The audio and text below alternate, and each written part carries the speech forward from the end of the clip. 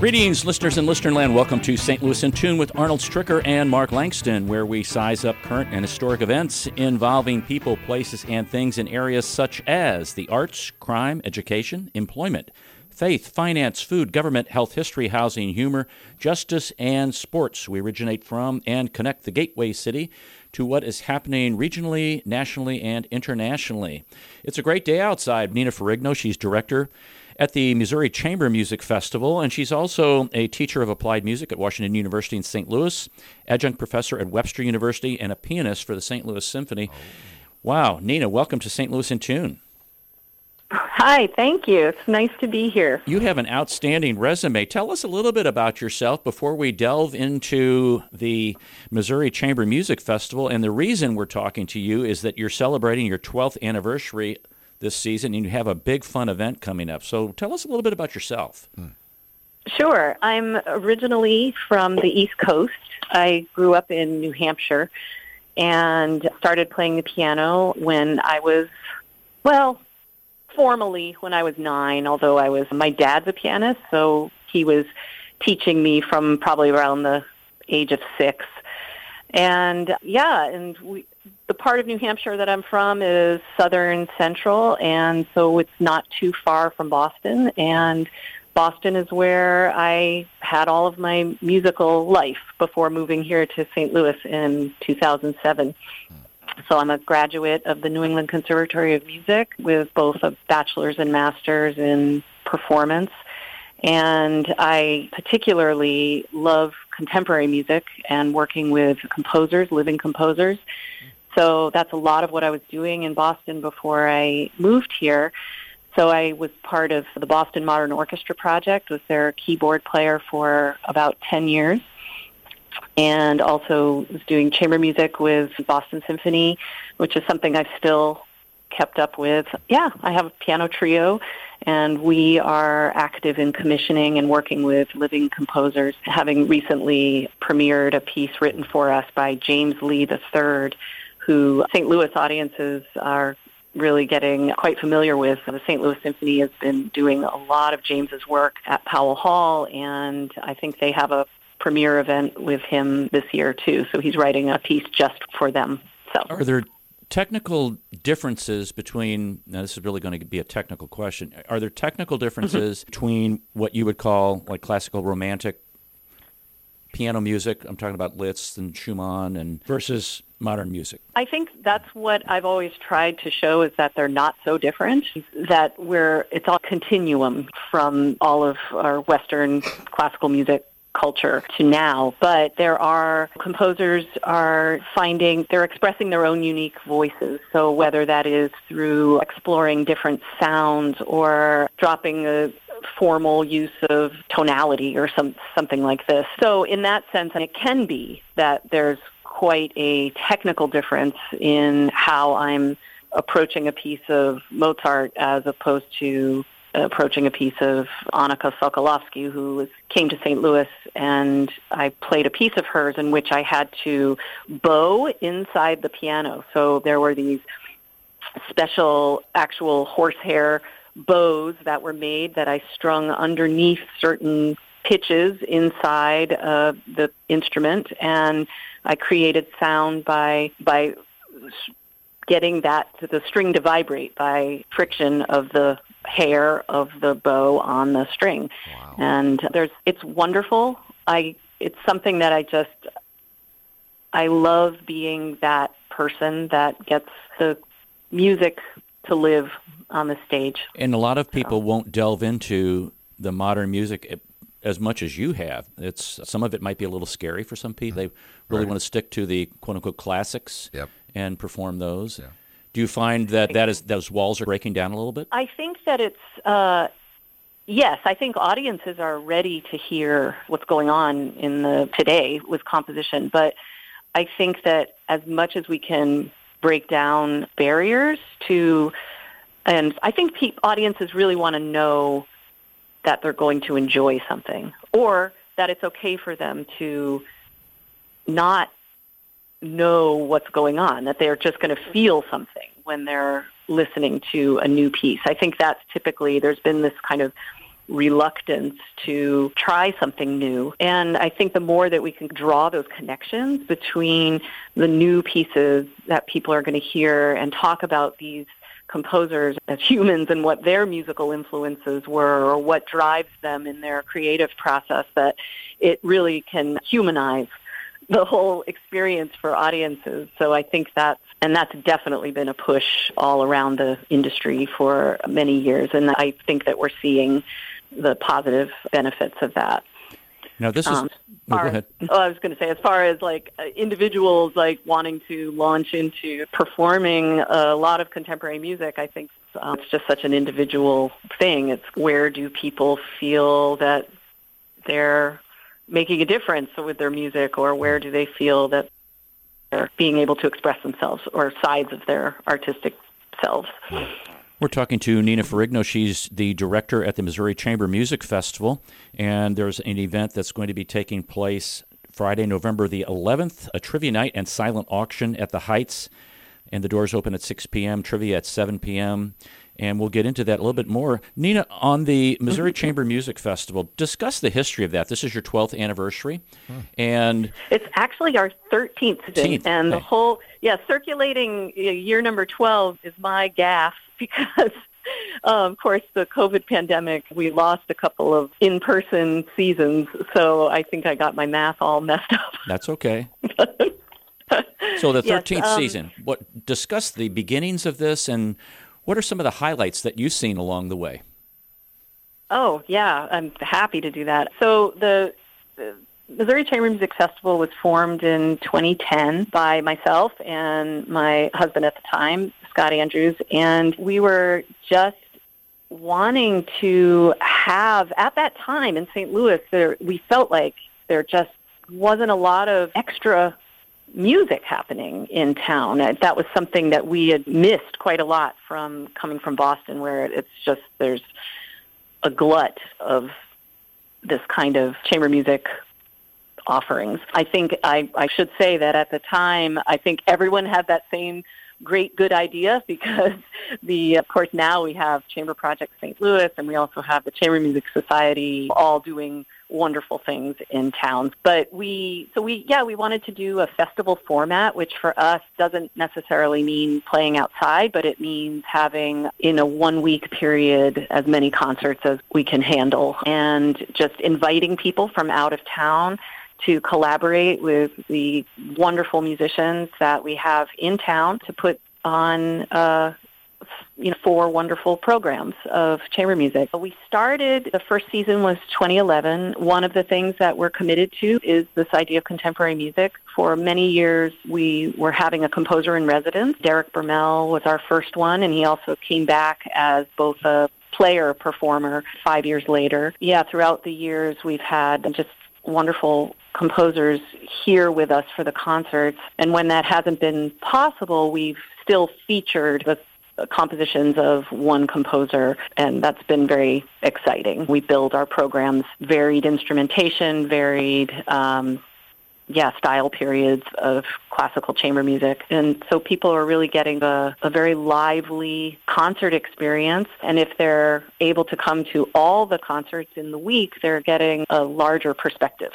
We try to program that way. Over the years, I think we've done a lot of collaborative events. I was thinking about this the other day, that it's been 10 years since we collaborated with a dance company on the anniversary of Stravinsky. It was 100 years since The Rite of Spring, but right. We had gone ahead and done L'Histoire de Soldat in its original version. So we had dancers and we had narration, and the narrator was David Robertson, wow, who was music director of the St. Louis Symphony at the time. And that was quite an event for us, and we paired that concert with a premiere of a work written by wonderful composer Amy Beth Kirsten that was inspired by Stravinsky. So it was called Kiss to the Earth, and it was for piano trio and doing a lot of extended techniques and playing quite a lot of percussion, actually. And we've also done some partnerships with artists who have painted while we are performing, and then having their work displayed. Oh, wow. That was another new Nice. composition Really written by Lansing McCloskey that was called Glisten. And each movement was about tone color, but he had always intended that it immediately responded to visually. So we were thrilled to be able to do that. And actually there's a video recording of the event that launched that for the festival on our website. That's fascinating. But I think for me the most satisfying thing has been programming and getting these pieces and these programs together and getting these people to come to St. Louis to play and getting to work with so many amazing artists just in all disciplines. And where are the performances held so people can get an idea about that? Yes, so we hold the concerts at the First Congregational Church of Webster Grove, which is right on the corner of Lockwood and Elm. And 3 of our concerts are usually there, and then we partner with Washington University Department of Music. So typically our morning concert, which has been on Wednesday mornings, is held at the Pillsbury Theater at the 560 Music Center in U City. Very good. We've been talking to Nina Ferrigno. She is director of the Missouri Chamber Music Festival, and they have an event coming up on Friday, November the 11th. It's a trivia night and silent auction, and she's been talking to us about her background and the Missouri Chamber Music Festival. And when we come back, we're going to be talking about that event and getting more details. So don't go away, folks. We'll be right back for our next segment. You're listening to St. Louis in Tune with Arnold Stricker and Mark Langston on the U.S. Radio Network. At St. Louis in Tune, we strive to bring you informative, useful, and reflective stories, as well as interviews about current and historic issues and events that involve people, places, and things. We cover a wide range of topics, such as the arts, crime, education, employment, faith, finance, food, health, history, housing, humor, justice, and sports, and that's just to name a few. While St. Louis in Tune originates from the Gateway City and covers local topics, we also connect to what's going on nationally as well. If you missed any of our previously aired programs of St. Louis in Tune, simply visit stlintune.com. That's stlintune.com. There you'll find the show notes and everything that was mentioned in that episode and all the other great episodes as well. And if you've got an area that you'd like us to examine deeper, just let us know by dropping us a note at stlintune@gmail.com. That's stlintune@gmail.com. St. Louis in Tune. It's heard Monday through Friday on the USRadioNetwork.com. and many great radio stations around the U.S. and, of course, right here in St. Louis. Our website again is stlintune.com. Visit us today. That's stlintune.com. Welcome back to St. Louis in Tune. This is Arnold Stricker with Mark Langston. We're having a conversation with Nina Ferrigno, director of the Missouri Chamber Music Festival. And Nina, there's this event coming up for the Chamber Festival on November the 11th. It's a Friday at 6 p.m. It's a trivia night and silent auction. And discuss that event a little bit, and why are you having that, and where are the funds going to go? Okay, thank you. Thanks for the opportunity of being able to tell people about it. Right before the pandemic lockdown, which, I mean, really right before, I think it was January 31st, we held our first ever trivia night silent auction fundraiser. And it was not only just a ton of fun, but was very successful. And I really credit that event with helping us make it through the pandemic. So we're just really excited, we being me and the board of directors of the Missouri Chamber Music Festival, to be able to put on a second one. So yes, it's, as you mentioned, it's Friday, November 11th at the Heights in Richmond Heights. Doors will open at 6 and trivia will begin at 7. We're selling individual tickets for $25, or you can get a table of 8 for $200. We have a wide range of trivia categories, so it's not, I promise it's not all going to be the Baroque era of classical music. Really? What is a Picardy third? There you go. If you've taken music history and wrong. survived through Renaissance music history, you'll do well. Really, you want people to show up, don't you? Exactly. Okay, like right. we're a fun bunch. Like, I don't just mean classical music fun. Holy moly. Okay. But there will be some music-related questions, and I hope they're doing a easy, wine though. bowl. Nina, I hope they're easy. Yes. Like, I how don't many think members of they're the gonna be Beatles are there? Yes, exactly. I think it's going to skew more towards popular music. A rock chamber group. Oh, Lord. Okay. But it's, and we've got a 50-50 raffle, some side games that will go on. Hope there might be a surprise performance or two, something very short, because we don't want to drag trivia out too long into the evening. But and we've got some wonderful silent auction items, a lot of house concerts and experiential items that to bid on, which I think is really going to be fun for people to participate in. So the Heights is just east of Hanley Road on Dale. So in case folks don't know. Exactly. You know, it's in Richmond. It's their, by Highway 40, their 64. community center. Okay, I'm sorry. Yep. We want people to right go. there. Yep. It sounds like so much fun. Exactly. Yeah. And it's going to be a really great night, I'm sure. And what we're using the money for, we're really in a period of growth. This was something that we had a strategic plan in place prior to the COVID-19 pandemic, and we are really wanting to get back on track with growing the festival and growing, particularly making more solid the infrastructure of management for the group. But as is always the case, most of our fundraising is used directly for producing the season and for producing the concerts. We always are renting a piano, and we're always have a lot of other instruments that we're dealing with, and getting music and all of the things that go into, and of course, paying our musicians and bringing in people from out of town. Is one of those silent auction items a Boisendorfer piano? It's not, but I will say that it's one of the silent auction items is an original composition written for you. Wow. By a wonderful St. Louis composer, Christopher Stark. And so he's actually in Rome right now. He's the recipient of the Rome Prize in composition this past year. So he's having a year in Rome, and I've asked him if he would be willing to do this, and he said, sure. And so, I don't know, to me, I think that would be the most fascinating thing that to is. have. Can't imagine what it would sound like. Is it like an autobiography of your life? There once was a guy named Mark. What? And it goes in it. Wait, isn't that a limerick? Okay, sorry. Thank you.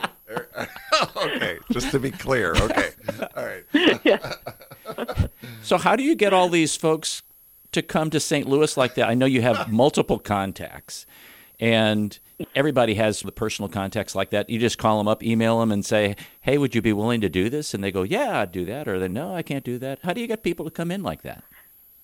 Yeah, that's basically how it goes. I am always looking for a chance to work with my trio. So my trio is the Calix Piano Trio, and violinist in that is Catherine French, and she's a Canadian violinist. She's an American citizen now, and she's a member of the Boston Symphony. And then Jennifer Lucht, who's a fine cellist also in Boston. And so I'm programming, and I'm thinking of who's going to play what, who would really shine in certain pieces, and the energy of certain performers with certain composers is a big thing. And then I go around and I ask. All they can do is say no. That's right.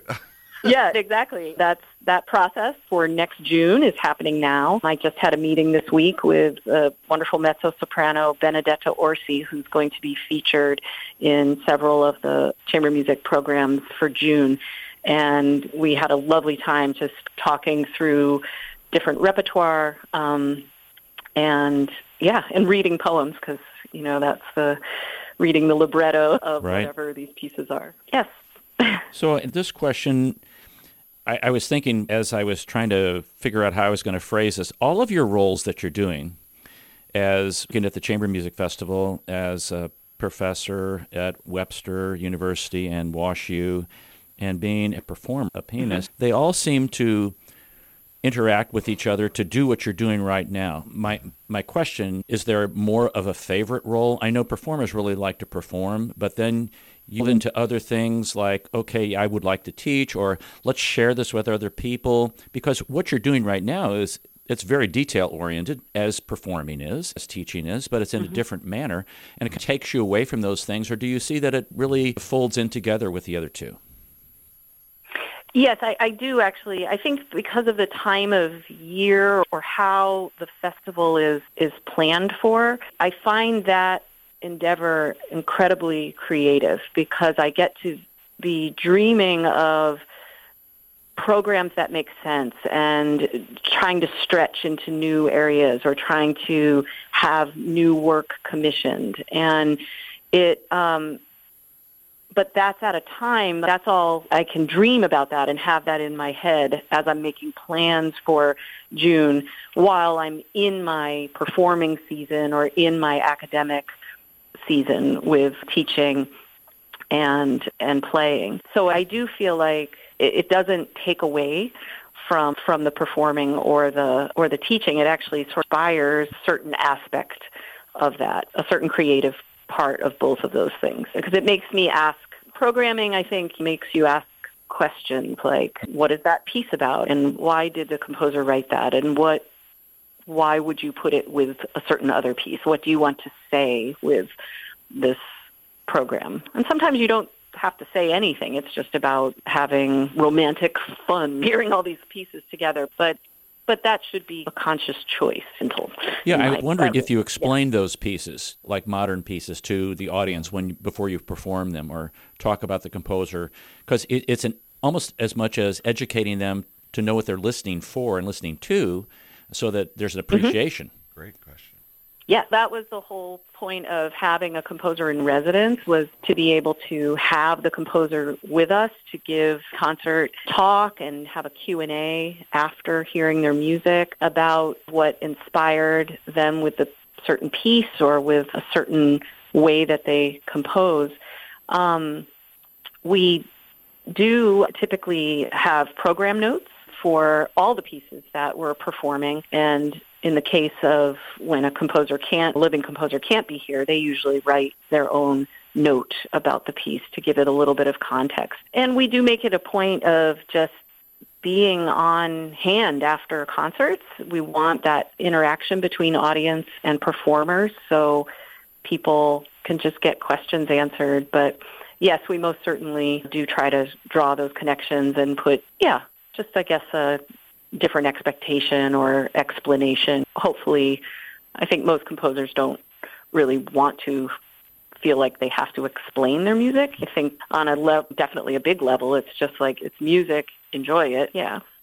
We've having a conversation with Nina Ferrigno. She's the director at the Missouri Chamber Festival, and there's an event that they are sponsoring, a trivia night and silent auction, Friday, November the 11th at the Heights. That's 8001 Dale Avenue in Richmond Heights. It is just east of Hanley Road at Interstate 6440. And the doors open at 6, trivia at 7. Tickets are $25 each, $200 for a table of 8. And where would people get tickets? You can get tickets by going to the Missouri Chamber Music Festival website, which is www.mochambermusic.org. And there's a link there that'll just take you over to Eventbrite, and you can get your table. And my last question, and I always do this when I talk to artists, whether they be musical or visual or any kind of performing artists. This is the last question? This is the last question, Mark. Well, can I ask her a question? Sure. This is the second to last question. I know. The second last question. No, Mark, no. You can't. Really, I knew Nina would come around. Okay, so I love the piano, Nina. You find it to be a difficult instrument to play. To me, it's such a cold instrument. I don't want to make it sound, but to have feeling, to make a piano like a guitar, where you can stretch the strings and things like that. But a piano, right? It's just to me, I'm amazed and fascinated, and I'm just in awe about folks that are pianists. So anyway, that's all I have. That was a statement, Mark, wasn't wait, it a what question? was that? I guess it started out as a question and became a statement, but I know. Do you want me to say Yeah, whether yes, I think it's hard to play? Yes, is it hard to play? Yeah. I don't know. Oh my God, I stumped. Did I stump Nina? No, sorry. All right. It's a wonderful instrument. It's the best instrument. Of course, you're talking to me, and of course, I'm going to say that. And Yeah. I'm in my studio at Washington University looking at my studio piano. But it's, to me, I think what I have found really fascinating playing the piano and being able to express whatever I want through that instrument is a sense of playing inside the mechanics of the instrument, right? So on its surface, you're like, oh, look at all those buttons. They're even color-coded for our ease of use, and we just hit them. But it's so much more than that. So there's a whole sound world of balancing your depth with which you play the key and the speed with which you do that and the force with which you're balancing. So it creates, there's just a whole infinite range of color and sound that can be gotten from the piano. Well, and that's it's what's wonderful, and you have quite fascinating. a talent, a natural talent, I would say, almost. God, what a connection has to be between your hands and your feet and your eyes. It's unbelievable to play a piano, to me. I've always been fascinated. But I played when I was a young lad. Wish I had always stayed with it, but it's just a beautiful instrument. It is. And thank you for the explanation. It was much better than the question. But anyway, And you sound like you really enjoy what you're doing, and that is. And I'm just going to make a comment here that sometimes you talk to people, we do here on the show, or I'm a former music person, so you talk to other musicians and they're a little stuffy. Yeah. You're not stuffy at all. No. You're really laid back and you enjoy what you do. And I could probably tell your students, you're probably very hard. They enjoy what they're learning from you because you're continuing to learn. And this goes back now to my last question. Okay, this is official. Is that it seems like you've gotten your inspiration to play, I'm guessing, from your father, and then you picked up some things along the way. But my question to you is, what suggestions do you have for budding pianists or other budding musicians who want to really go into that as a profession? Because it's very difficult. Oh, yeah. It's a real dog-eat-dog. You have to sacrifice a lot of your life in the practice room. And you give up some things. So what advice do you give somebody who's wanting to do that for a living? I would say that you have to have faith and trust in the process, and the process is practicing. And it is really about making your life simple in a way by getting with the best teacher you can and doing what they're telling you at first. It's through that you front load all the work as a pianist. So then you are able to play anything. That's really the goal. We have so much repertoire. And I would say with young pianists, you just have to be going through that repertoire. Like you can't know at age 15 that you're going to specialize in Bach. You have to, without having played Rachmaninoff and Chopin and everyone else. It's just working hard and, eating it up. Okay. Our conversation with Nina Ferrigno, who is the director at the Missouri Chamber Music Festival, has come to a conclusion. We've played the coda. And how about that one, Nina? I've thrown these musical expressions in. I know, right? I have no idea what you're talking about. Okay. Don't forget about the Trivia Night and Silent Auction Friday, November the 11th. The doors open at 6 p.m., trivia at 7 p.m. It's at the Heights on 8001 Dale. Tickets are $25 or $200 for a table of 8, and you can get tickets at the Missouri Chamber Music Festival. Repeat that one again, Nina. It's the website, and it's www.mochambermusic.org. O-R-G. mochambermusic.org. Nina, thanks very much. You have some activities going on. We'd love to be able to have a conversation and promote those for you. What an enjoyable time we've had. Really have. Thank you so much. Same here. Thank you. Thank you, Nina. Thank you so much. We appreciate you listening to this episode of St. Louis in Tune. If you enjoyed this episode, please consider subscribing to the podcast to keep up on all of the latest episodes. St. Louis in Tune is produced in cooperation with KWRH 92.9 FM and Motif Media Group. For St. Louis in Tune, I'm Arnold Stricker.